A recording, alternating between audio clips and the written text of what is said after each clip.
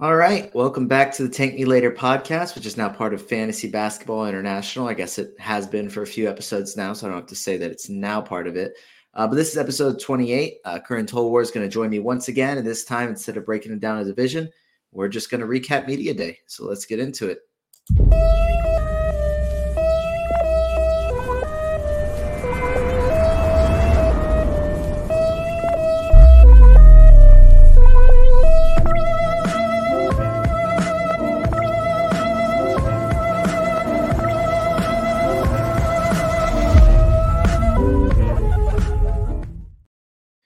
And just a quick reminder before we start, sports betting has rapidly risen in popularity, and I want to connect you all with an opportunity to get started or get ahead.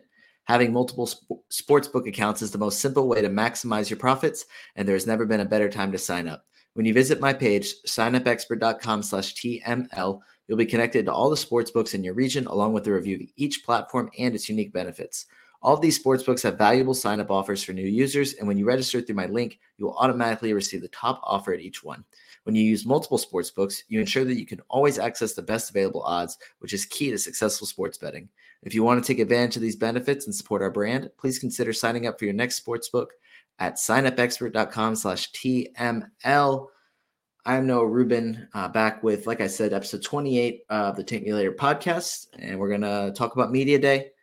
And I'm going to bring in Karan right now. Man, busy media day. But before we get into that, first of all, before we even get into what I said we were going to get into before media day, how are you doing? I'm well, man. I'm good. Just cranking out these pods. Yesterday did one with B-Dub as well for the FBI World Cup, a mock for phase one. So that was quite interesting. I am also traveling Thursday night. So I'm trying to get as much of this done in the next 3 or 4 days, and then it'll be travel. So excited to talk about Media Day. Let's hear all about everyone who's shooting threes, everyone who's a secondary playmaker, everyone who's gained muscle, because that's every year. So I'm chuffed to talk about this today. Yeah, man, you've been on a hot streak with these podcasts. What is this? Your fourth in 5 days or something like that? Yeah, I think so. Yeah, because fourth in 5 days should be. It's nice. Once you get the taste of it, you want more.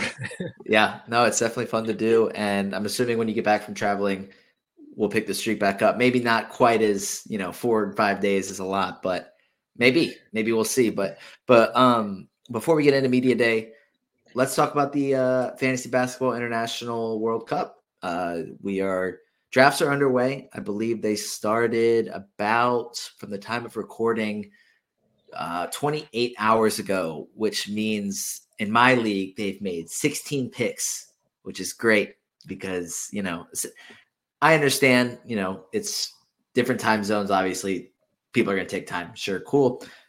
It's just very different when I've been doing 30-second per pick mock drafts all summer, and now it's 6 hours per pick. And based on the way time zones work, sometimes it takes that full 6 hours.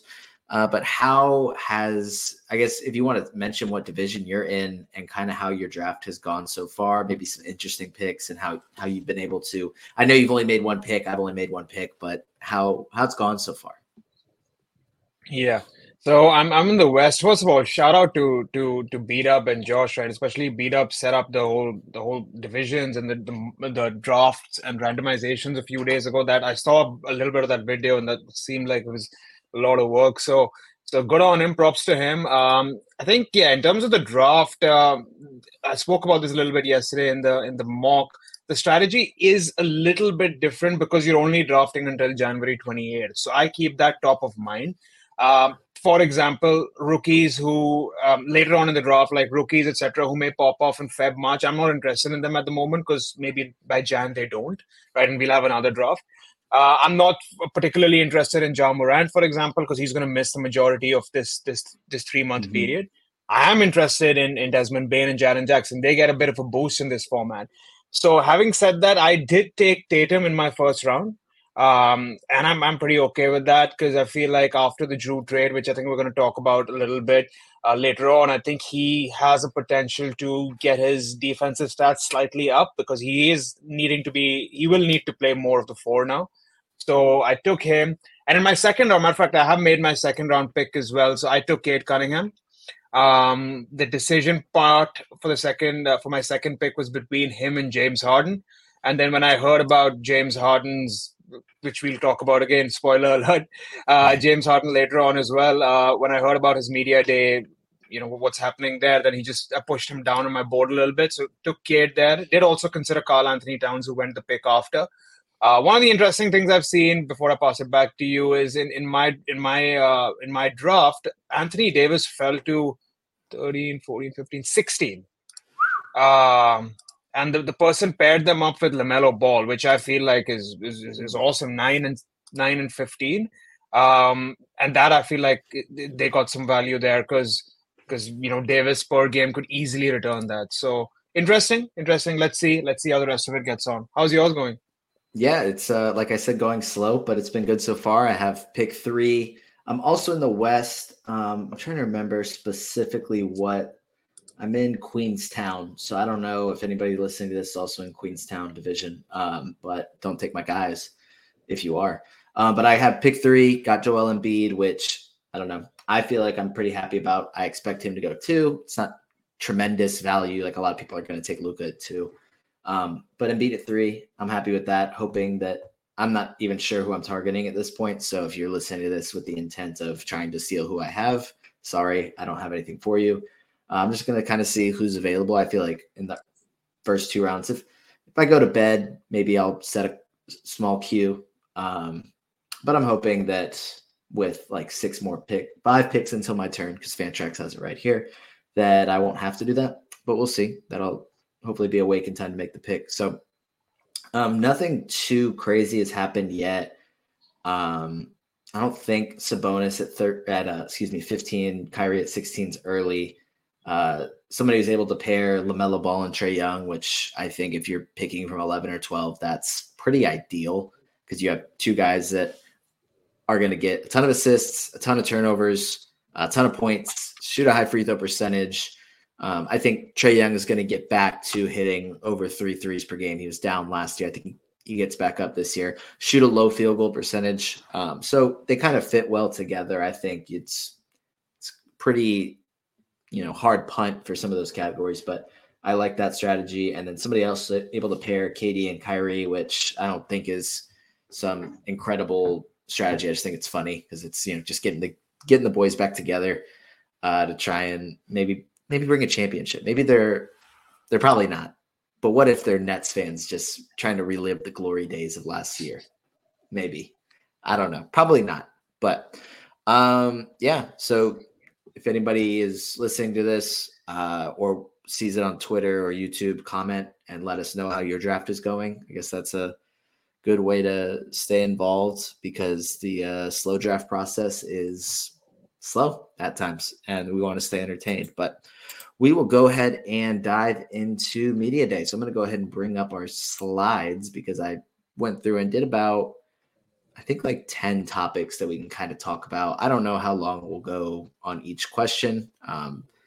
Hopefully not so much detail that we're talking about some of these things for 2 hours, but we're going to try and keep this short and sweet with good information. So this was before Media Day, but the first thing to talk about is the Drew Holiday trade. Last time we were able to talk about the initial Damian Lillard trade, and we were kind of saying, hey, Drew Holiday is not going to stick around in Portland. I don't think anybody thought that. So pretty quickly, faster than I kind of expected. I didn't expect it to happen that fast, but Drew Holiday is now a Boston Celtic. Boston had to give up Robert Williams, Malcolm Brogdon, the Warriors first this year, and then an unprotected first from Boston in 2029. So that's, 2 probably late firsts, but 2 firsts, Robert Williams, Brogdon. And overall, Portland was able to get DeAndre Ayton, Robert Williams, Malcolm Brogdon, Toumani Camara, 3 first-round picks, and 2 pick swaps from the Bucks for Damian Lillard. That's a heck of a haul. I don't think that they're planning, based on Media Day reports, I don't think that they plan to trade Malcolm Brogdon. They're going to keep DeAndre Ayton, Robert Williams, and I imagine Toumani Camara is sticking around just because he probably doesn't have a ton of trade value at this point. Malcolm Brogdon also chose the number 92 to wear. So I don't know if that affects whether he's a guy that you want to target in fantasy basketball or not, because somebody that wears 92 is just not somebody that I imagine producing in fantasy. But Malcolm Brogdon's a good player, so he'll probably be able to be one of the best number 92s of all time. He'll be up there competing with Deshaun Stevenson for that title. But Karan, just kind of give me your thoughts on how this trade went, if there's somebody that you think is really impacted in fantasy in a good way or really impacted in a bad way. Yeah, speaking of numbers as well, I think obviously Dame went in and got number 0 in the Bucks. So I hope for Marjon Beauchamp, who was I think number 0 before, I hope he got something from Dame in return for giving that number. But yeah, this trade, yeah, I mean Drew moves to Boston. Boston is, I mean, if you look at their depth chart, they are relatively thin at the moment. I think there's like 6 players, maybe 7 if you want to count. I think they signed Wendy and Gabriel. 7 players who are going to be playing rotation minutes regularly. Drew Holiday remains to me same. And you get him in the 60s. I'm happy with that. I wouldn't reach for him in the top 40 like we would in previous years, just because he is playing with Jaylen Brown and Porzingis and Tatum. I feel like Derek White, your guy Derek White. Yeah. Sad day. Sad day in the Derek White household. Top 70 season, like top 70 pick is probably not it for him. If you get him outside the top 100, it's great. If you get him outside the top 90, I can potentially live with it just because of the depth, which I mentioned earlier. In terms of Rob Williams, and we move on to the Portland side, in terms of Rob Williams, I don't know, man. I think are they going to play him at the 4 with Ayton? That's not a lineup that makes a lot of sense on paper, but let's see. He is going to play, I think, 22 minutes minimum. I mean, I would say could be higher than this easily. I would not target him in the top 100 at the moment. Seeing what happens in preseason, not before that, but I wouldn't target him in the top 100 at the moment. Malcolm Brogdon as well. Again, Portland's guard depth behind Simons and Scoot, and if you want to count Sharp as a 2-3, is thin as well. So he could be playing 25, 26 minutes there. As a back-end guy, if you want to like get some assists, some good free throws, like in the last round, I'd potentially be okay with it, but I don't see much upside there. Ayton, we spoke about, I think, a little bit yesterday in our last podcast, which we did a few days ago as well. He does lose a little bit with Robert Williams there, because there is someone who can come in and take some of those minutes as well. But yeah, that's how I'm looking at this trade at the moment. Yeah, it's like you said, we'll circle back to Boston, but Derek White was a guy that I was probably drafting maybe even inside the top 70, barely, with the hope of him having that top 50 upside that I've been saying. That would obviously have been best case scenario. I still think that there's a chance that he starts. I don't know if he'll start at shooting guard with Al Horford off the bench or if he'll just be the 6th man. Not sure what that looks like yet. But the assist upside's gone. He'll probably be very similar to what he was last year. So, Robert Williams, I kept seeing different Twitter accounts posting that Portland's starting lineup was going to be like Scoot, Anthony Simons, Jeremy Grant at the 3, Robert Williams at the 4, and DeAndre Ayton at the 5. Or I saw one that even had Anthony Simons as the 6th man, which was just very interesting to me, that the way that some people just look at it. Because to me, Robert Williams and DeAndre Ayton at the 4 and 5 just isn't going to work. I think the reason that it worked with 2 bigs in Boston was the fact that Al Horford is just an incredible defender, both down low and on the perimeter. And he could kind of switch out onto 4s and in guys' time. Robert Williams kind of sit and help. DeAndre Ayton's just not doing that. So it doesn't make sense defensively, and it certainly doesn't make sense offensively, because Robert Williams he's not going to space the floor much. I'm not saying he's awful, but he's not a guy you're looking. I mean, he's certainly not hitting threes. I feel like for some reason, he has like a little bit of touch from mid-range, but he's probably not shooting a ton of those. DeAndre Ayton has a little bit of touch from mid-range, but it clogs the lanes. And if they have guys like Scoot Henderson, Shaedon Sharpe, Jeremy Grant, they're going to try and get to the basket. They want spacing. Starting Scoot, Anthony Simons, Shaedon Sharpe, Jeremy Grant, DeAndre Ayton just makes sense to me. And having Robert Williams kind of playing a similar role, like 20, 22 minutes off the bench, like you said, definitely limits Ayton. I think after the trade, it was like, wow, DeAndre Ayton is going to be the center in Portland. He's going to play 32, 34 minutes a night, and he could have the best fantasy season of his career. And now it's like Robert Williams here. It's like, oh crap.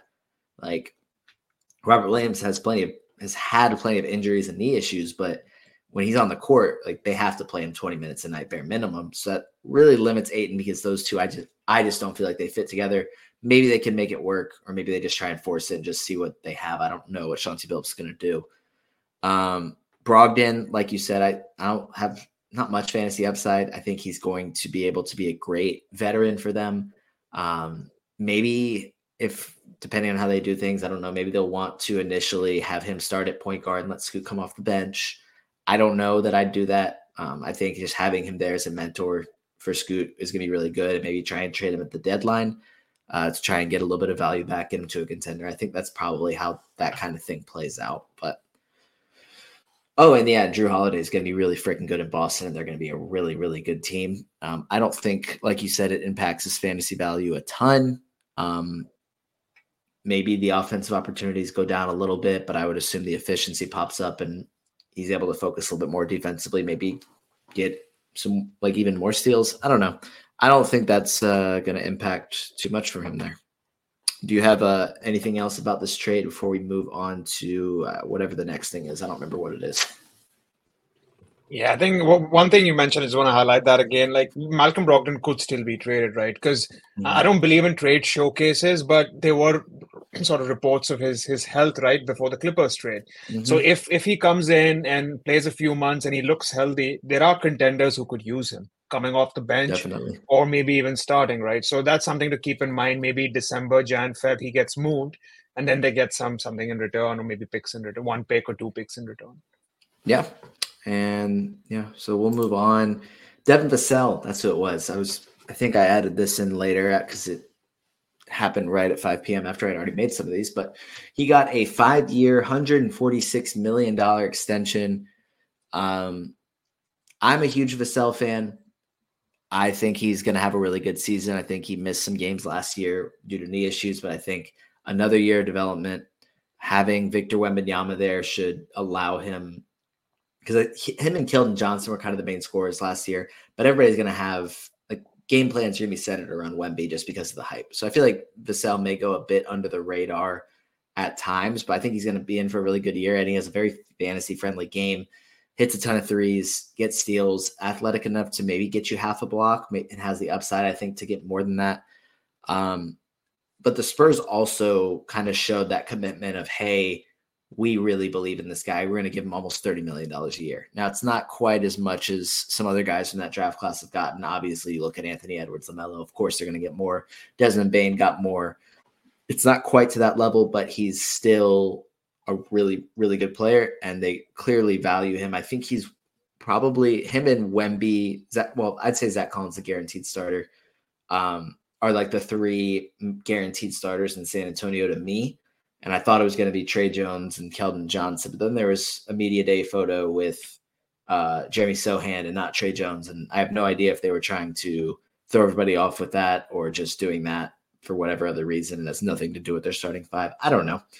We'll kind of have to see what happens there. But does a massive extension like this during media day kind of make you feel, I guess, a little bit more hopeful about Devin Vassell? Or does it make you kind of say, oh, he just got paid, maybe he's not as motivated now? Like I don't feel like that, but I'm curious kind of what you think, how this extension maybe impacts him. Yeah, I think I agree with a lot of what you said, right? In terms of he did take big strides last year, right? In terms of being more on ball, his 3-point shooting you mentioned as well, which is getting up there in terms of how good it is. He had secondary playmaking chops he showed as well, which is something which he could have in this lineup. He did overall. He just took a bigger offensive load last year, which was interesting and which was good to see, right? Because he does have that talent to be a 3-and-D as well as a secondary playmaker. So for people who've been following Spurs and us in fantasy who like Devin Vassell, this is no surprise in terms of the extension for him. But I think what it does do is for some more of the people who are not following the Spurs as much before this year, or maybe just not big on the tank job, the quote unquote, that Spurs did last year, to get Wemby. Now they will be noticing, okay, Devin Vassell, let's see what he's about, right? So maybe in ADPs, etc., he rises. I mean, this is just a guess based on some people who don't know his value. But for us, like it remains the same. For me, he's going to be clearly. Maybe in the beginning he's the number one option, right? Because Wemby is still picking up. Obviously, he will become the second option as soon as Wemby has one or two of those big games. And then he's a key part of their future moving forward. So I love this for them, and I think from a pure macro perspective, I think as the cap will go up in the next few years, this will start to look like a bargain. If you look at it from year 2, year 3 onwards, I know this number looks big right now, but over time, this would be a bargain if he stays healthy, obviously. Yeah, I agree with that 100%. Being a bargain, I think, is something that I definitely was gonna say. So I'm glad you went ahead and mentioned that. Yeah, Devin Vassell is obviously not the future of the Spurs, but I think he's going to be a starter there for a long time. This contract reaffirms their commitment. In Dynasty, I already was very high on him, but I feel even a little bit more comfortable now that even despite missing over half the season last year with a knee issue, they gave him a big extension. They gave him money. They're committed to him. They believe in him. So I think that could really start to be shown as early as this season. I think his FBI ADP was 73 when I just had that pulled up. So a guy you're able to get early in the 7th round, I have no problem taking him earlier than that, though. So I think he's in for a big year. We'll move on. I know you mentioned this earlier. James Harden didn't show up for media day because he's quote unquote still upset. He wants to be traded to the Clippers, and it hasn't happened yet because the Clippers just don't have the assets to make a move for James Harden. They just don't. But I know you had the opportunity to pick him with whatever. Would you have picked 18 to get him? Where I don't know where you. So you had the opportunity to take him there. Where do you think you would have drafted him? Like, where would you feel comfortable drafting him? And then if you want to add some speculation about, where could he end up? Like, is he sticking in Philadelphia? Is he going to get to the Clippers? Are they going to trade him somewhere else? Is he going to just sit out and not play? It's for me, it was a pick 20, and I had him in my mind, and with Carl Towns as well, and then Cade, who I ended up picking. I think for James Harden, this is the final year of his contract. He needs to play this year in order for him to get that contract and another contract next year. So if he wants to play more years, he needs to come in and play this year, right? The uncertainty now is essentially a staring match between Daryl Morey and him. Who's going to blink first? And then we just have to wait on that as people in fantasy. Because wherever he ends up, right, he's still going to be a primary ball handler, right? Let's say he goes to the Clippers, still the primary ball handler. Let's say he stays here, still the primary ball handler, right? He goes somewhere else. I can't think of a third team, but wherever he could go, he'll still end up being like 20 and 10, right? Which has its value. So I think I wouldn't. Because if you can get him in round 3, right, and end of round 3, let's say 30 pick 30 onwards, and we find out by opening night that he's moved to the Clippers and it's all fine, or we find out maybe like 1 week into the season that it's fine, then you've got some value there. You potentially got 15 spots of value. The flip side of that is that we've seen this with Ben Simmons, with Daryl Morey, although it was a little bit of a different situation, not as how this one is, that they could just wait for the best offer and just keep waiting and waiting. But I think in terms of Philly, they are looking at this year as a championship contention. So I don't think they would want to wait so long to settle this. Just because, with Embiid and all the back talk of the Knicks and all that kind of stuff that's happening in the back end. And then you see the arms race in the East. Like you got Milwaukee with Dame. You got Drew in Boston. Shout out Miami Heat, staying the same. So with that in mind, Philly needs to decide what they want to do, right? And that to me is a factor that this won't. I'm not predicting this, but I think it's not going to take that long for this to get settled. So I would take him in the 3rd round. If he falls in the 4th round, I'm taking him every day. I'll take that risk in the 4th round, and cover the draft up. I've spoken about this concept. I'll cover the draft up with more safer picks, and then in my picks around that, so that I can take him in round 4 or round 3 and be happy with it, even if he's out for a month. Yeah, I like that line of thinking because I was pretty against drafting him altogether. I'm not I'm pretty low on James Harden, and I think that's just something that I don't know. This is probably just me being wrong. Is that even if he's fully healthy, I probably late second round for me, and I know he has the upside to be much better. I don't know. There's just something about it I just don't like. And that's the hard hitting analysis you get on the Take Me Later podcast is just I don't like the vibes, and all of a sudden I'm out. But third round I think is it's probably a good spot. Pick 30. I think I'd be very, very happy to take him there because even if there's a guy I don't like at some point, you can get them late enough that, okay, I like them now because, yeah, it just makes sense for value. Fourth round, I agree every time. Pick 30, I think, is probably a good spot for me because you already have at least two guys that are solid picks with your first two. I don't know at this point if I'm taking him in the second round. His ADP, I believe, was like 21 before. I think the team, if he doesn't stick in Philadelphia and they don't find a trade with the Clippers, because I think the Clippers just stopped being interested. I don't think that Philadelphia was stopped, even though it was probably to do with Daryl Morey's high price. Well, justifiably high price. I don't think the Clippers have a ton to trade away that makes sense for Philly that also allows the Clippers to remain a contender. So it's just kind of iffy, but I could see something with Miami if they actually want to do that. Because, I mean, they were trying to pursue a Damian Lillard trade. I don't see why they wouldn't flip to James Harden right now if he's in for that. But he also is probably the exact opposite of Heat culture in the way he plays and operates. It's just the exact opposite of what they like. So the talent makes sense. And I think the fit on the floor makes sense. But I just think that it's kind of like Damian Lillard in hashtag Heat culture, that kind of made sense.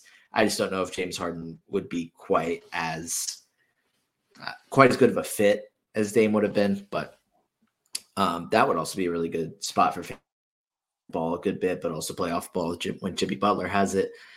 Pick and rolls with Bam Adebayo would be good for him. So maybe my dark horse team to come away with James Harden is Miami. And I think that would be pretty good because I think time's kind of up in Philly, and I don't know. The Clippers just seem like, I know he wants to go there, but if we're just talking strictly fantasy, like having Russell Westbrook there, I just feel like they would still start him and just do Russell Westbrook, James Harden, Paul George, Kawhi Leonard, and Zubats, and that just sounds like an absolute mess to me. So I don't know. To me, that just sounds like a bunch of guys that are past their prime trying to win a ring together, and it just wouldn't work out. But we can move on to another. Well, we were just talking about Kawhi Leonard. So these are a couple of quotes that he said today. I just kind of pulled them out of longer ones, but he said, if I'm able to play, I'm going to play basketball. And if I'm hurt, I can't play basketball. These last 2 years, I tore my ACL and I tore my meniscus. I'm either guarding the best player or the best player's guarding me. There was another quote where somebody asked him about like the games played threshold and like the not sitting back to backs, like playing 65 games to get awards, and the team's unable to rest one or like two stars at the same time. And he was like, I have no idea I haven't even heard of these things, like whatever. But then basically kind of saying like, when he was in Toronto, if the NBA wants to hold that against him, like he was coming off an injury. But if, I think the same was kind of the case at the beginning of last season, but then he got hurt again. And then when he was able to play last season, he played big minutes and he was very effective and then got hurt again in the playoffs. The way he was talking today kind of made me think that, like, okay, he has the mentality now where he's actually kind of sick and tired of everybody saying this. Because in the past, I mean, it's been going on for years now where people are saying, oh, Kawhi can't stay healthy. Kawhi doesn't want to play basketball. He doesn't like it. He just does it for the money. Now he's got paid. Like, he's going to rest as much as possible, come in, play a little bit here and there so he can still get paid, whatever. Now he's kind of making me think that, okay, he's kind of interested in playing as much as he possibly can this season. And it makes me feel more confident drafting him. He also said he wants to play in the Olympics next summer, which was pretty surprising to me because I think he's a guy where I can't imagine him wanting to play in the Olympics because of the narrative that's around him of not wanting to, or like not being available for games, probably wanting to take the summer to rest. So that was exciting to me to make me kind of say, okay, like Kawhi Leonard might be back. Like he might actually play a lot this season, take it more serious. It seems like Paul George is kind of giving that same vibe with his quotes. Like this has me hyped up and ready to say this is the year for the Clippers. Like, am I overreacting? Should we have a good bit of optimism heading into the season with Kawhi Leonard? We should. So there's a lot to unpack there, right? Firstly, I think in general, right, players don't want to miss games, right? These guys all want to play basketball, right? But that's just in general. I know the media and a lot of hate for like load management and sitting games and all that, but in general, I would say that is the norm for players, right? Mm-hmm. So in terms of for Kawhi, right, last year I took him in one of the FBI leagues. It was a Roto league. So it was 8 cat, I reckon. And I took him in, I think, the 30s, I want to say. And obviously, you said it earlier. He started off really slow. He was coming off the bench. He was playing 20 minutes. I was in the Discord chat. I was getting a lot of slack from everyone. They were sending me like Keegan Murray trade offers. They were sending me Jeremy Sohan trade offers. They're like, this guy's not going to do nothing for you. And I'm just like, all right, fair, all right. And someone sent me an Ayton offer, DeAndre Ayton for him, and I almost pulled the trigger, right? Because that's how frustrating it was to have him in your fantasy team. But then I kept with it, and then obviously when he came back, he was a top 5, top 6 player, right? Mm-hmm. In terms of me looking at him for this year, I would be happy to take him in the 3rd round. Again, with that same logic, which was there for James Harden, you cover it off, it's sort of around there, more quote-unquote safer players, safer picks. In round 3, happy to do it in a format which is Roto.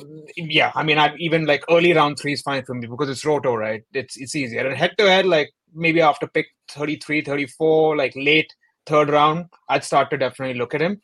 And in terms of moving forward, you know what you're going to get. He is going to miss back-to-backs. Assume that he's not going to play back-to-backs this year. He may, like he did last year towards the end, but he's coming off that knee injury. He may not play.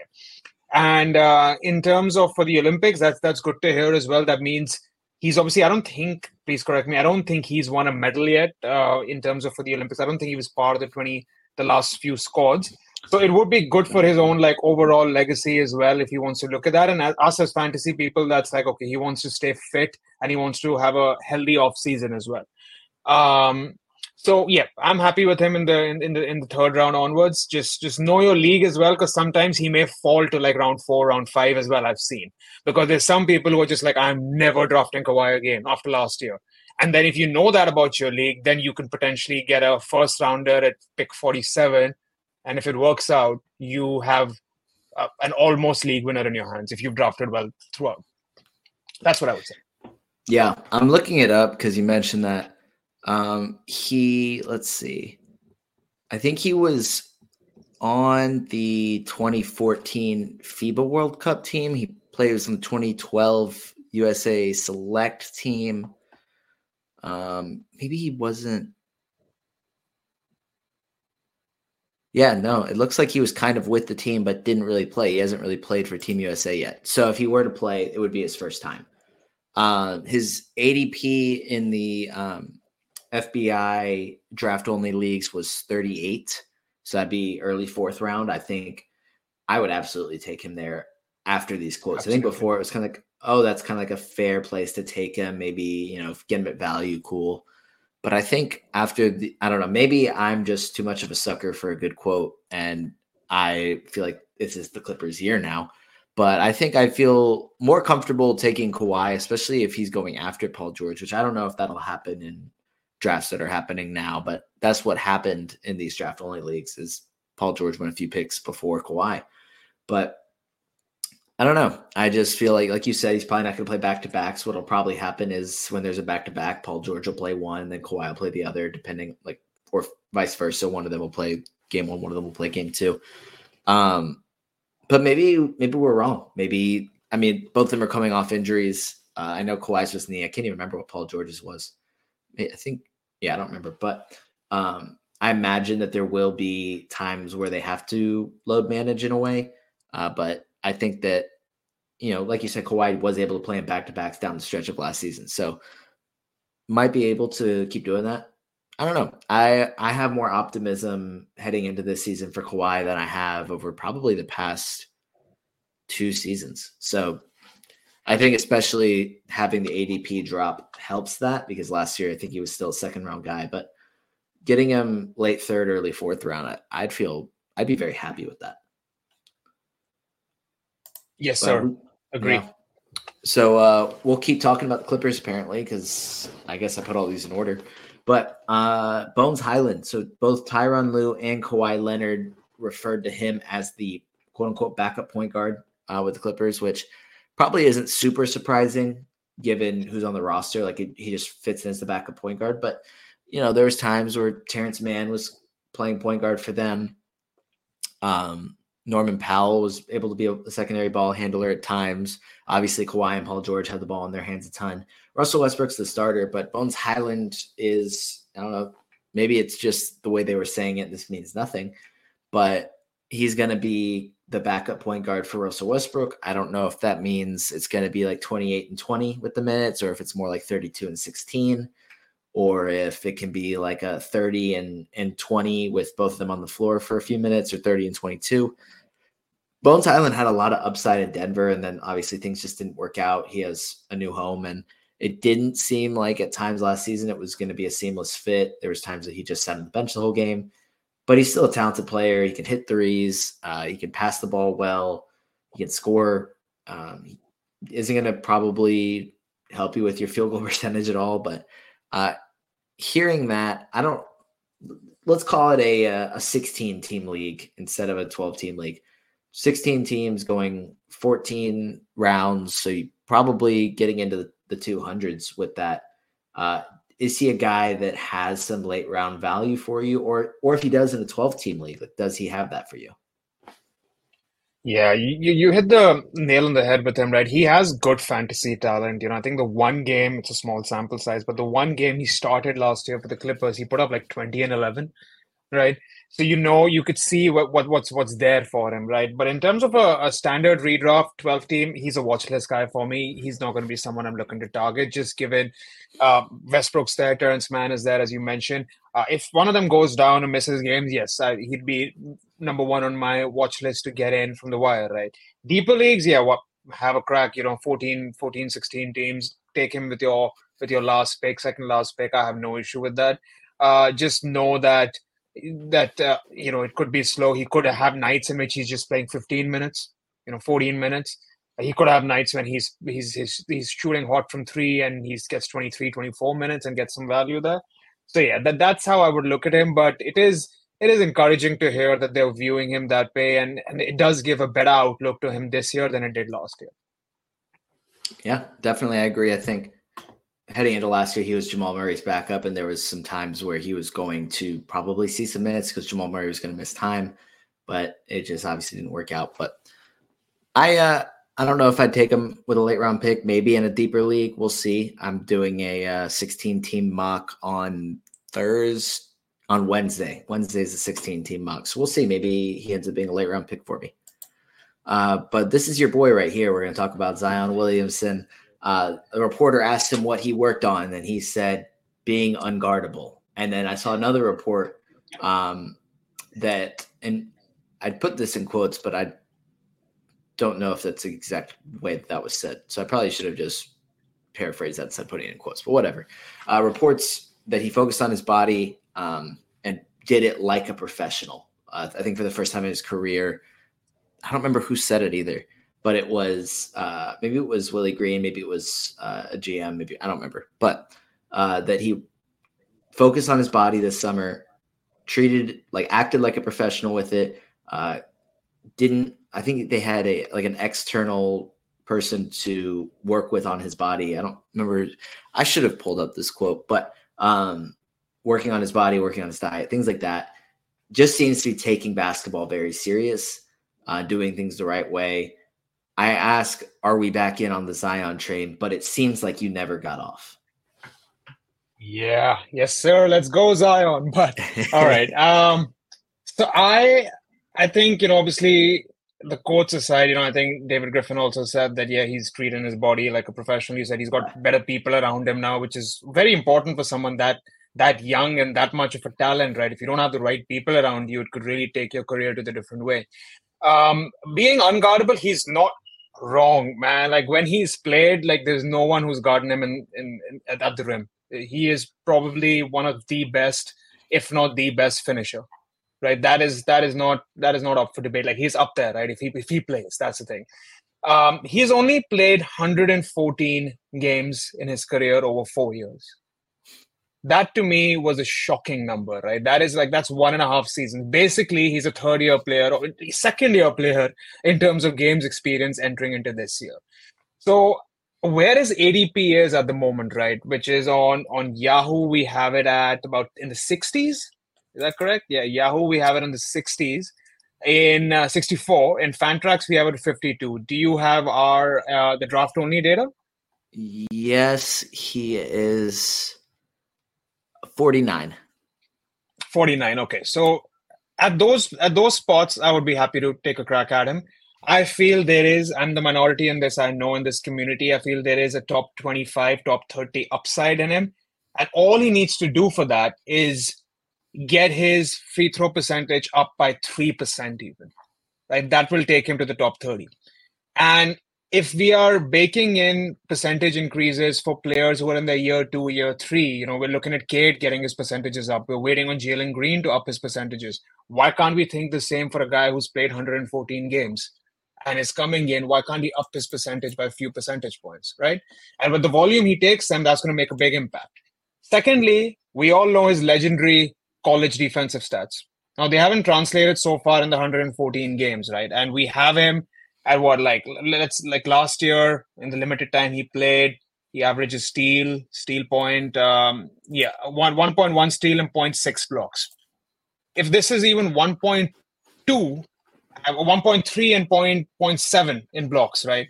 Again, we know how much this makes a difference. I'm not saying he's going to go back to 2 blocks and 1.5 steals a game. No, just a little bit of an increase and a little bit of free throw increase. And that takes him to the top 30. Is it likely? No, it's not. But at pick 50 or pick 64, you're not getting many guys who have top 25 upside. So again, depending on how the rest of your draft is gone, I would be happy to take him there, knowing that I am going to get some shenanigans in terms of missed games. I am going to get an injury risk there. But again, you make up for it for the rest of your draft. And if it hits, you have a league winner. This is how you kind of differentiate winning leagues versus, having a second or third finish. It's these kind of guys you take. For example, last year it was Shea. Shea was going in the 40s and 50s in leagues, and people who took him essentially got a first round player in the pick 40s, right? I'm not saying Zion is Shea from last year, but these are the kind of guys we need to be looking at if we want to win leagues. Yeah, I mean, he definitely has the talent. I'm not saying he probably won't finish as a quote unquote first rounder in 9-cat scoring because he doesn't really hit many threes. Yeah. Even if he has improved the free throw percentage slightly, probably still isn't enough and still turns the ball over. But I think he kind of has that Giannis effect of he's significantly better than what his 9-cat ranking and production is showing because he has a couple of categories that he's just either not going to help you in or just really hurt you in, such as not helping you with threes, hurting you with turnovers and free throw percentage. But he is a guy that I think that I know I'm lower on him. You're much higher on him. When I've drafted him in mocks, it's because I got Giannis in the first round. You don't have to punt free throws with either of them. Like if you don't choose to, like you don't have to. But I think going ahead and rolling with that and saying, okay, I'm going to go Giannis. I'm going to not hit threes, not have turnovers or have a lot of turnovers, not have a high free throw percentage. Perfect. Let me go ahead and add Zion to this in round 4 or 5. Like if that's something that you can make happen, I think that's probably the best use of Zion where you're able to maximize what his production is and having those two kind of guys fit together. The games played still worries me, and you can't draft. I mean, you have to consider it, I think, but like what you said, what you do is you take safer options. Like you don't pair, you don't go Paul George end of round 3, Kawhi start of round 4, and then Zion end of round 5. Like you just don't do that because that's like you're begging for them to get hurt. Like if you get one, that's great. But if you're just doing all of this and just saying, well, I'm going to keep my fingers crossed and hope they play games.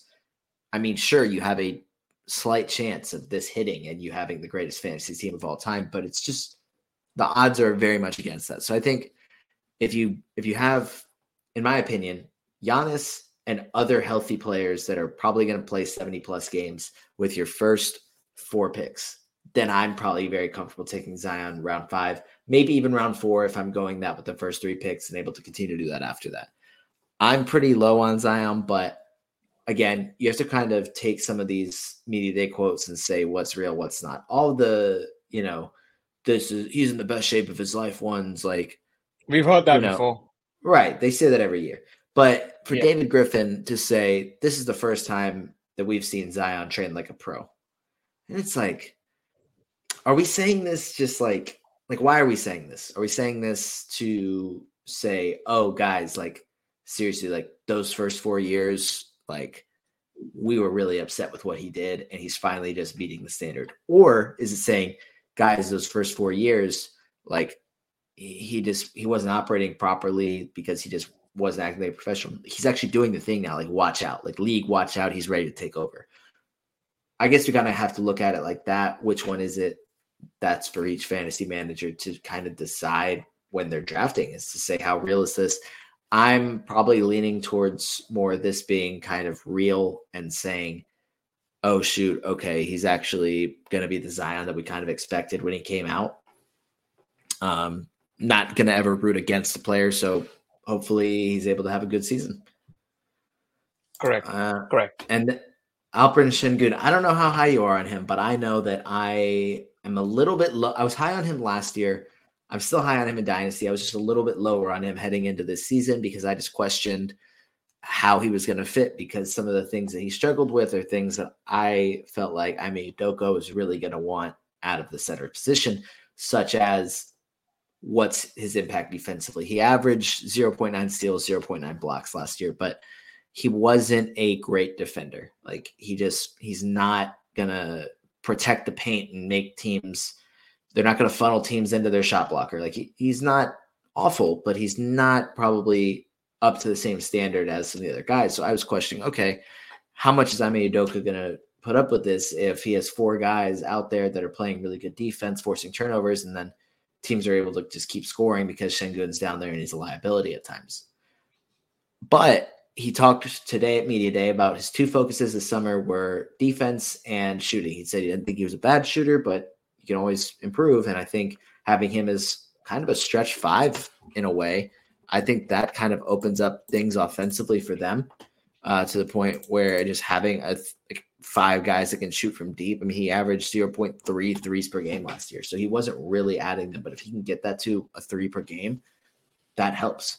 And the other thing that was mentioned was Jeff Green signed with Houston, and Şengün has been asking all the questions that he can, trying to get every bit of information about how Jokic operates and how Jokic prepares for things. And the fact that he is, one, obviously not super surprising, but seeing the comparisons that everybody makes about this, tall European big man that can pass, and just saying, baby Jokic, cool. That would be great for that to happen in fantasy. I don't think anybody's expecting that because, it's Jokic. But if he can kind of approach and start to kind of mold his game in that way, that opens up a lot for Houston.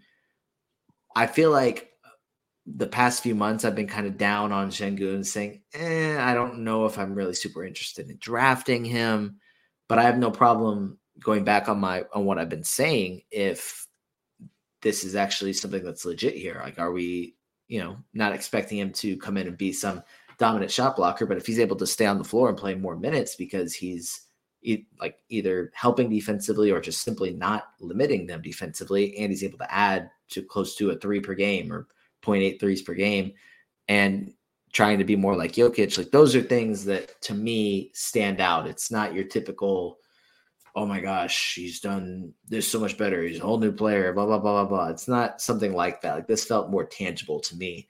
Is that something that you're kind of reading into as a good thing, or something that just kind of whatever? Yeah, so I, like you, I was big on Şengün last year as well. I feel like his fantasy skill set, even if he ends up like a mini Sabonis, that is a win, right? We don't have to look at a top 20 player of all time in Nikola Jokic. We could even look at a Sabonis, and that's a W right there. this year, right, where he's going in drafts, and first of all, these comments are really encouraging, right, in terms of defense and shooting, yes, and then Nikola Jokic, a lot of big men should look at that coming in as a prototype for what they can be if they're not as, if they're not the most athletically gifted, or even if they are, right, like you want to look at that as a prototype for building out your game. In terms of for this year, he's one of those guys who has a wide range of outcomes it could get, right? Like he could get in and you could get a top 30 player if he plays 33, 34 minutes and Udoka falls in love with him. Or if he's playing 28 minutes a night, then you're not getting that value. You're getting top 70, top 80, maybe even top 90 value then, right? That's more like it. So for Mm-hmm. me, where he's going at the moment, right? If you see he's going 61 on Yahoo, 52 on Fantrax. Do you have the ADP data for our leagues? 54 on FBI. 54. I don't know if I'm looking to get him in the 50s unless in the next 1 week or so in the preseason we see him, we see some encouraging signs from him. I would rather wait till the 60s and 70s to get him, just because in the 50s, even if he gets that 33, 34 minutes from 50, how many spots of upside is there then? Like it's maybe 10 spots, right? Which is good. Don't Yeah. get me wrong. 10 spots of upside in each round. If you're able to get that, you're in a chance to win your league. But the downside is 50 spots. The downside is the top 90 player, 40 spots. So I would be looking at him in the 70s if I can get him all day, right? In the 60s, I'll take a look, just given that if I've drafted differently and more sort of safer outcomes in the first 5 picks. That's how I would look at him. He does have really good upside, but there are players on that team, right? I mean, a lot of players talk about Jock Landale. A lot of people talk about Jock Landale being there. I don't see him coming in the way that much of Sengun's growth, but they could play Jabari at 5, right? If they really Mm-hmm. want to go small. Mm-hmm. They could get. I don't think that's also that likely, but if that really depends on how Eason plays as well. If they want to play Eason, that's the only way of making Eason play 25 minutes. So there are a lot of outcomes there, and Houston's a stacked team, as we know, like stacked with talent. I'm not sure for like overall for championship, but stacked with Right. fantasy talent for sure. So that's where I'm at with it in terms of for Sengun. It'd be very interesting. One of the watch list guys for me in the preseason is him and how he's played. Yeah, I think preseason will be interesting. I don't know if this will happen during the preseason, during the regular season, but if I'm Udoka, I'm definitely experimenting with Jabari Smith at the 5. Probably not as a starting unit, but minutes here and there, seeing if we like it. If it works out well, like Jabari Smith at the 5, Tari Eason at the 4, Dylan Brooks at the 3, Jalen Green at the 2, Fred VanVleet at the 1, or even moving in with, an athletic guy like Cam Whitmore or getting Amen Thompson at the 1, just like with if you have like Thompson, Jalen Green, Dylan Brooks, Tari Eason, Jabari Smith, like that's 5 guys that can play defense, or 5 athletic guys. I don't know if I would call Jalen Green a really good defender, but like he's athletic enough that I feel like he'd fit in with 4 other guys that I think are good defenders for sure. I haven't done enough research to determine whether Jalen Green is a good defender or not, so don't take that either way with like confidently, but there's a lot of lineup experimenting that Houston can do. And if some of this stuff clicks, it's like, are you really force feeding Sengun 32, 34 minutes a night? Not because Jock Landale is going to come in there and take his minutes, but because this small ball lineup is really, really good defensively, and we still have offensive scoring, offensive creation. But is Sengun also having him off the floor limits the offense? I think it's just a lot to kind of figure out with Houston because we haven't seen it. It feels like a brand new team just with the amount of talent they've added. So I think it's something, like you said, preseason watch list, definitely something that'll be interesting to watch over the next few weeks. I don't know exactly when their first preseason game is, but definitely something to keep an eye on. John Morant obviously has the 25-game suspension, but there were reports saying that he would be traveling with the team and practicing the entire time during the suspension. Does that make, because, I feel like a lot of times when there's suspensions, guys aren't allowed on team facility, like in the facility at all.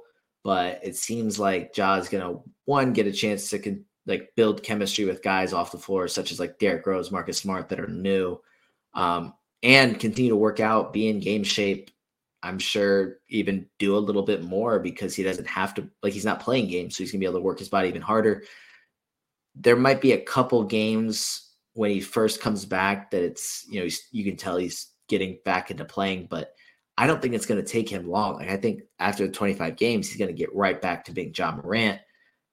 So it's not going to feel like a lost season. Obviously, missing 25 games is huge, especially in the FBI leagues. Like, that's a big loss if we're drafting again in January.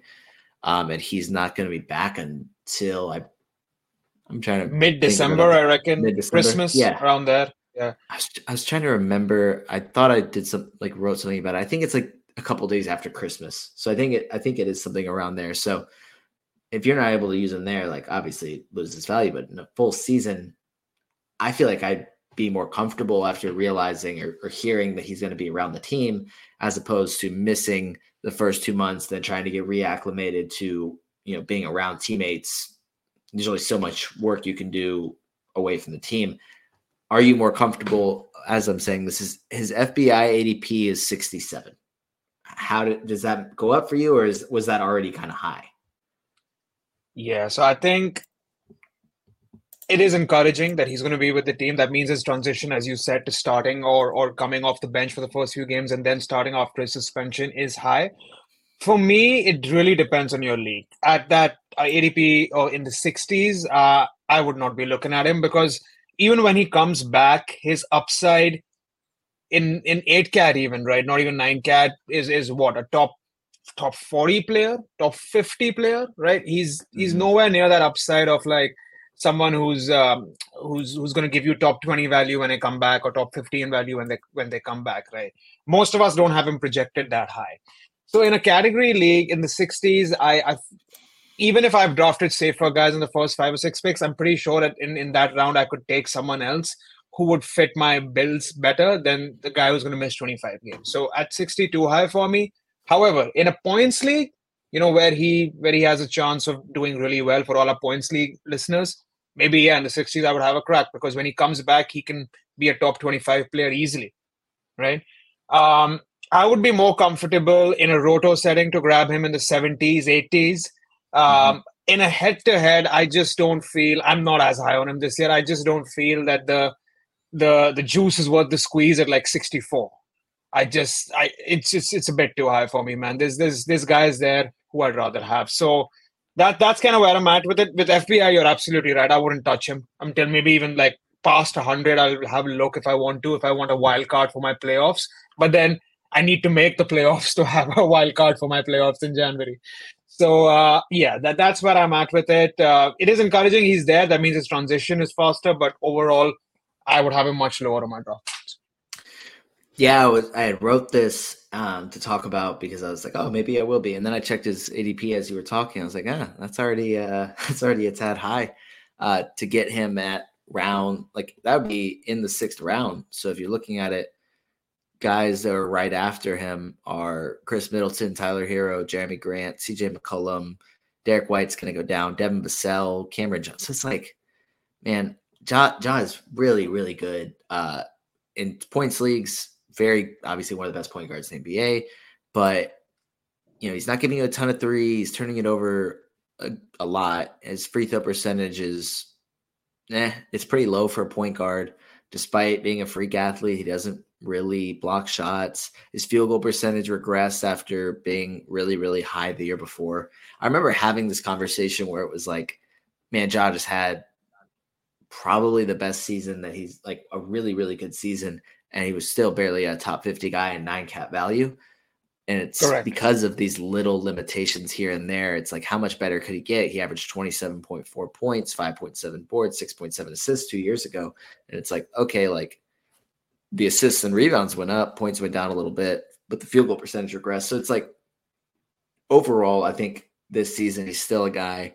Like, if he didn't have the 25 game suspension, obviously he'd go higher, but I don't think he's a guy that's like, oh, like, without the suspension. I think you were kind of getting at this, but like, you're taking him, I don't even know. It's hard to say, but like, are you taking him in like the 2nd or 3rd round? Probably 3rd, 4th round with no suspension. Assists are really hard, right? So I think he'd go third, Yes. fourth round, maybe.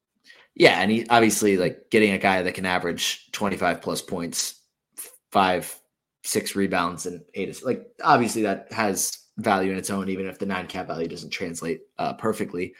But yeah, I mean, with the 25 game suspension, it kind of hurts. I think I'd take him in the top. I'll say, man, it's hard for me. I don't even know if I would do it. I'd probably have to go like 8th round, just because I mean, missing 25 games is I feel comfortable about when he comes back. That's a lot to miss that many games early on for me. I think I'm probably pretty hesitant to take him. With this news, I'm more comfortable. I think when he comes back, he's going to be just fine. But I don't know, 7th or 8th round, probably more towards the 8th round for me. Yeah, absolutely. Yeah, and just a couple other things that we'll briefly hit on because we're at an hour now. But Dallas is planning to start alongside Kyrie, Luka, and Grant Williams, Derek Lively, and Omax. I think it's Olivier Maxence Prosper. I need to look up these pronunciations for some of these rookies, but I think I said that one right. But they're planning to start, though. They're going to be their starting 5 during the preseason. Now, obviously, that doesn't necessarily mean that's going to be the starting 5 during the regular season. They could just be trying to see how these guys fit alongside their stars before kind of seeing where they're going to fit in this season.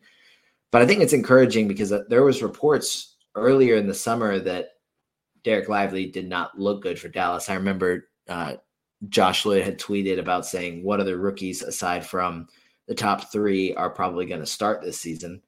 And I said, "Oh, Derek Lively," and he's like, "No, like what I've heard is that he doesn't look good." And I was like, "Oh, okay. I didn't know that. Obviously, I don't have any sources, but to see them want to start him, I don't know if it's just kind of like a thing where they're just trying to see what they got. But I have to think that maybe not as much in redraft, maybe a little bit more optimism for Dynasty and like a tad as like a late round flyer for Lively. Does that make you want to draft Derek Lively or Omax in the final round of the draft? Final round by no means what am I against it. Have a crack right there. The far worst upside picks you could get. He does have that quintessential big man skill set in terms of fantasy, field goal, blocks, rebounds, right? Excuse me. I think in terms of it'll be very interesting to see in the preseason. Does he stand out in these games? And does it look like it's he's going to play 23, 24 minutes? Because that's the key, right? He could be starting and still not be playing 20 minutes because if you look at that depth chart, they have centers there. They have Dwight Powell, they have Rashawn Holmes, who's there, and then they also have Maxi Kleber as well, right? Who can play at 5. So there are different types of centers available for Jason Kidd to work into lineups. So I would be keen to see in the preseason, but I would also. There is a chance that he really does well in the preseason and then he gets like hyped to go in the top 100 or top 110. I mean, I don't know if I'll be interested in that, obviously, depending on how the preseason goes. But in the last round, by no means, like, am I against it? You definitely go for it. Yeah, I agree. Especially more so for Lively, just if he is starting, I think getting some blocks there in that last round has value. Even if he does well in the preseason, that's a good point that you make to try and like hold the line, kind of realize, that it may not translate to a full season of fantasy success. And it's something to kind of temper your expectations, let everybody else, let the ADP run up and go ahead and get some better value later on. But last round, I don't think you can go wrong with any pick in the last round, anybody that has a little bit of upside. So Draymond Green injured his, I think, left ankle. 50-50 shot him right. And is expected to miss 4 to 6 weeks, but he'll be reevaluated in 2. I don't know how much the reevaluation will impact the timeline, but best case scenario is that there's a chance that he's there for opening night or only misses a game or 2. Worst case is he ends up missing the first couple weeks of the season. His FBI ADP was 82. Does realizing that he's going to miss potentially miss the first couple weeks. How does that impact how you feel about drafting him this year? And then also when you look at it, I think this is what's probably going to end up happening, in my opinion. is when he misses however many games he ends up missing, that's probably going to give them the chance to start Chris Paul, Steph, Clay, Andrew Wiggins, Kevon Looney. I don't like Jonathan Kuminga will benefit with some extra minutes here and there, but I think this is actually going to be them starting both Chris Paul and Kevon Looney, which we spent the whole summer trying to figure out which one they were going to start. And now opening night, it looks like it's going to be both. But how does that impact where you're taking Draymond, considering he's going kind of end of round 7, beginning of round 8? Yeah. Three things for me on this, right? Number one, I think just given that Draymond is not a quote unquote sexy name that people find in drafts, right? Like it's that punt points players are, you could get them late. That's why punt points is a really strong build. I don't know if you saw the draft yesterday that we did with Beat Up and I did. Mm-hmm. Like Emma, the team she drafted was a punt points team, and she got a lot of value because people are always looking at points and flashy assists, right? In the beginning, 10 to at least. So number one, I think Draymond could fall even from the 90s. Like if he's not, you could get him outside the top 100. Like right now he's going in the 80s and 90s. Outside the top 100, I'm happy to have a look there. And I would let him fall outside the top 100 because I feel there is a chance of that, right? There's a strong chance of that. That's number one. Number two, I think in terms of fantasy, if you want rebounds at the end of the draft for like a few weeks, if the Warriors schedule is good, potentially, that's another strategy in late rounds. Like if you want to make a strong start to your season, look at the guys who for the first few weeks may have upside there, right? In terms of first few weeks may start. So if you want to boost in rebounds for the first 2 weeks, you're behind it a little bit. There's no one available at pick 150. Pick Looney. He'll give you 10 rebounds, 9 rebounds easily, right? Mm-hmm. That's the second one. For Jonathan, well, I'm big on him in Dynasty. I do have him in a couple of leagues, but again, I'm with you. I don't see he's going to do more than 20, 25, 22 minutes, 23 minutes like that. And again, if you want to have a crack in the final round, I'm not going to fault any of these picks, right? Because it's the final round. You could drop them after one game. But I don't see him providing that much of value, and even with Draymond out. That's how I would look at this. And I'd be excited to get Draymond after pick 100, man. Like, he could potentially return 1 week into the season. Yeah, it may not be that long, but he's the guy that goes under the radar for me. He's definitely a guy that I'm like, I don't really know if I want Draymond. So something I need to learn to be more aware of. But this last point we have is Brandon Miller. Maybe this was just me totally missing this report from July that he had been dealing with mononucleosis or mono, which impacted, I think, either him during workouts or impacted him during summer league. But Steve Clifford said today that he's fully healthy, and I will pull this tweet up in a second, but he gained 10 pounds of muscle back. So he's up to 210. But after kind of a poor summer league showing, knowing that he may have been limited by an illness and that he's back to 100% and has gained 10 pounds, I know, which, I'll just go ahead and pull up. Let me see if I... Yeah, so I have it right here. The Muscle Watch leaderboard today tweet from Michael Gallagher says it on there that Brandon Miller gained 10 pounds. Peyton Watson gained 20. Max Christie gained 15 to 20 pounds. Walker Kessler, 15 pounds. Victor Wembanyama, 10 to 15 pounds. Jason Tatum, 12 pounds. Giannis, 11. Scotty Barnes, 9. JT Thor, 8. Evan Mobley, 7. Nikola Jovic, not Jokic, Jovic, gained 20 pounds. So, all that to ask, as I go back to Brandon Miller, do we feel more comfortable with him? Are we going to kind of chalk that kind of iffy summer league performance? I mean, he had some flashes, but it felt like he wasn't getting to the basketball. Maybe it was because of the illness. Not saying, I guess just what's kind of your outlook for him this season?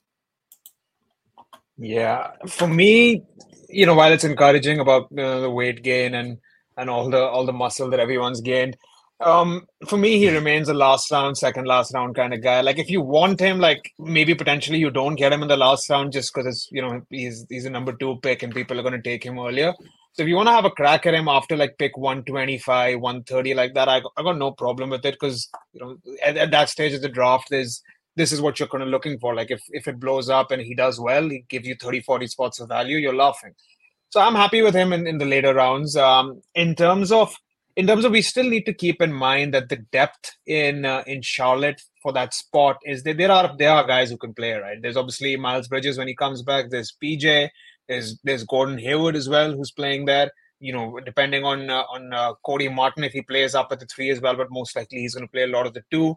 Um, so it'd be interesting to see how they run things right in the preseason as well. But again, one thing to keep in mind, the preseason is not going to have Miles Bridges, right?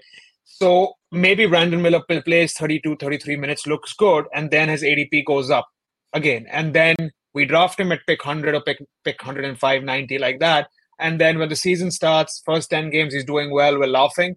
And then after 10 games, Miles Bridges comes back, and then his minutes could potentially reduce as well. This is all conjecture, obviously, but this is just how I'm saying in terms of like viewing preseason. View it, but also look at it with the broader circumstances there as well. So yeah, that's where I'm at with Brandon Miller in terms of the last few rounds. Be happy to have a crack and see what happens from there. Another thing to note from the Charlotte presser is Mark Williams wants to shoot threes. I missed that. That's a good one. He said he's gonna try to shoot a few threes. I mean, but we talked about this earlier in the pod, right? You have a lot of these big men who come up with these kind of quotes in the preseason. So let's see if he does. I'm big on Mark Williams this year. Like I think we've talked about it as well. I think not just from a three standpoint, but from a block standpoint, he could really be like a 1.7, 1.8 blocks guy because his college block rate was so high, and he's on the muscle watch list as well. So I'm pretty excited about Mark Williams this year. But if he shoots threes, then wow. But it's unlikely chance. Yeah. Shoot, I totally missed that Mark Williams thing. I like that. Hopefully he doesn't shoot him. Let him shoot him in the preseason, and then we don't want to tank his field goal percentage, so we don't want him to be in the habit of it. But Brandon Miller's ADP in FBI leagues was 144 or 140.73 with how the numbers work out. He went undrafted in two of them. I think he's a guy, like you said, late round pick. I was pretty low on Brandon Miller, and I think I've said this on a podcast before, but a lot of my frustration and why I'm so low on Brandon Miller is the fact that Charlotte took him at 2, and he definitely shouldn't. Scoot Henderson should have been at 3, but before that, I was very much Brandon Miller go at 3. Like, he was still the third best player in this draft to me. Maybe not for fantasy, but just third best talent to me. But then the fact that Charlotte took him at 2, it just felt like a reach with Scoot there. So I feel like I have this, like, I don't know, negative viewpoint of Brandon Miller. But he's still a very good player. I think, like you said, during the preseason, not having Miles Bridges, he's going to play a larger role. Just, I think he's probably a guy that's going to end up being maybe really good in the preseason and then kind of limited as the season goes on, because I think especially early on, Charlotte's going to try and be better than they were last year. Like, they were missing a lot of guys. They have more talent this year. They should be better. I think Charlotte is a dark horse play-in team, which feels weird to say considering how bad they were. But they have Miles Bridges back. LaMelo Ball is healthy. Mark Williams is another year under his belt. I think that there's a chance that they're playing in the postseason. They were playing team the 2 years before that. So all that to be said, Brandon Miller totally fine as a late round target. And I think hearing that, maybe it was just something that I needed to hear, that he had been sick and now he's not. So maybe he'll be a little bit better this season than Summer League kind of showed, hopefully. But that's going to do it for Media Day. I'm sure there was a lot more quotes that were a lot of fun to talk about that we could have pulled up, but, a lot of them didn't mean a thing. But they're fun. Yeah, like the quintessential Anthony Davis is the face of the franchise. Anthony Davis is the number one option. That quote comes out every year for the last 4 years from LeBron and from the coach. While I do hope that Anthony Davis does become the first option, because LeBron's touching 40, and we hope that Anthony Davis can become the first option. But that's one of those which you hear every year, and you've heard it this year as well. Yeah, and obviously there's things like that, but also you talk about like the drama-ish quotes, like John Collins saying that he was surprised by everybody in Utah with the lack of egos there, and it's like, okay, man, like, yeah, I think everybody knows that Trae Young has an ego, but it's why he's the point guard that he is the fact that he has an ego. Anyways, I don't think it took a John Collins saying that for me to know that Trae Young had an ego. But I think that'll do it because obviously we can pick apart a million more quotes. But Karan, thank you for joining me to talk about Media Day. Appreciate it, man. Hope this was useful for everyone, and can't wait for the preseason, man. So much is going to come out. So many hot takes are going to come in. This is the time that we all live for. Draft season starting. There's going to be so much happening. This is exciting times, Yeah, man. And good luck with the rest of your World Cup draft. Yes, sir. Hopefully no one snipes people. Fingers crossed, but that's going to do it. All right. See you, man. All right. So that's going to do it. This was episode 28 of the Take Me Later podcast. Make sure you give Karan a follow at Karan_Talwar27. If you're watching it, it was right up there on the screen. You could have seen it for the past hours. Hopefully you got it down to give him a follow. Make sure you are following. Let me go ahead and make sure I'm doing this right. At FBI Basketball. At FBI Basketball on Twitter. Follow me at NoahRubin22. You can subscribe to my Substack, NoahRubin.substack.com. Like, rate, review this podcast if you're on YouTube. Just share it. Whatever you got to do. Tell the world to listen to this podcast. It would help us out a ton. But that's going to do it for this episode. And thanks for listening.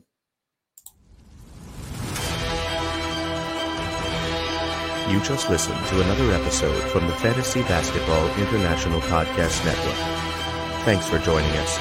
And for more information about joining our community, please check out our website at fbibasketball.com.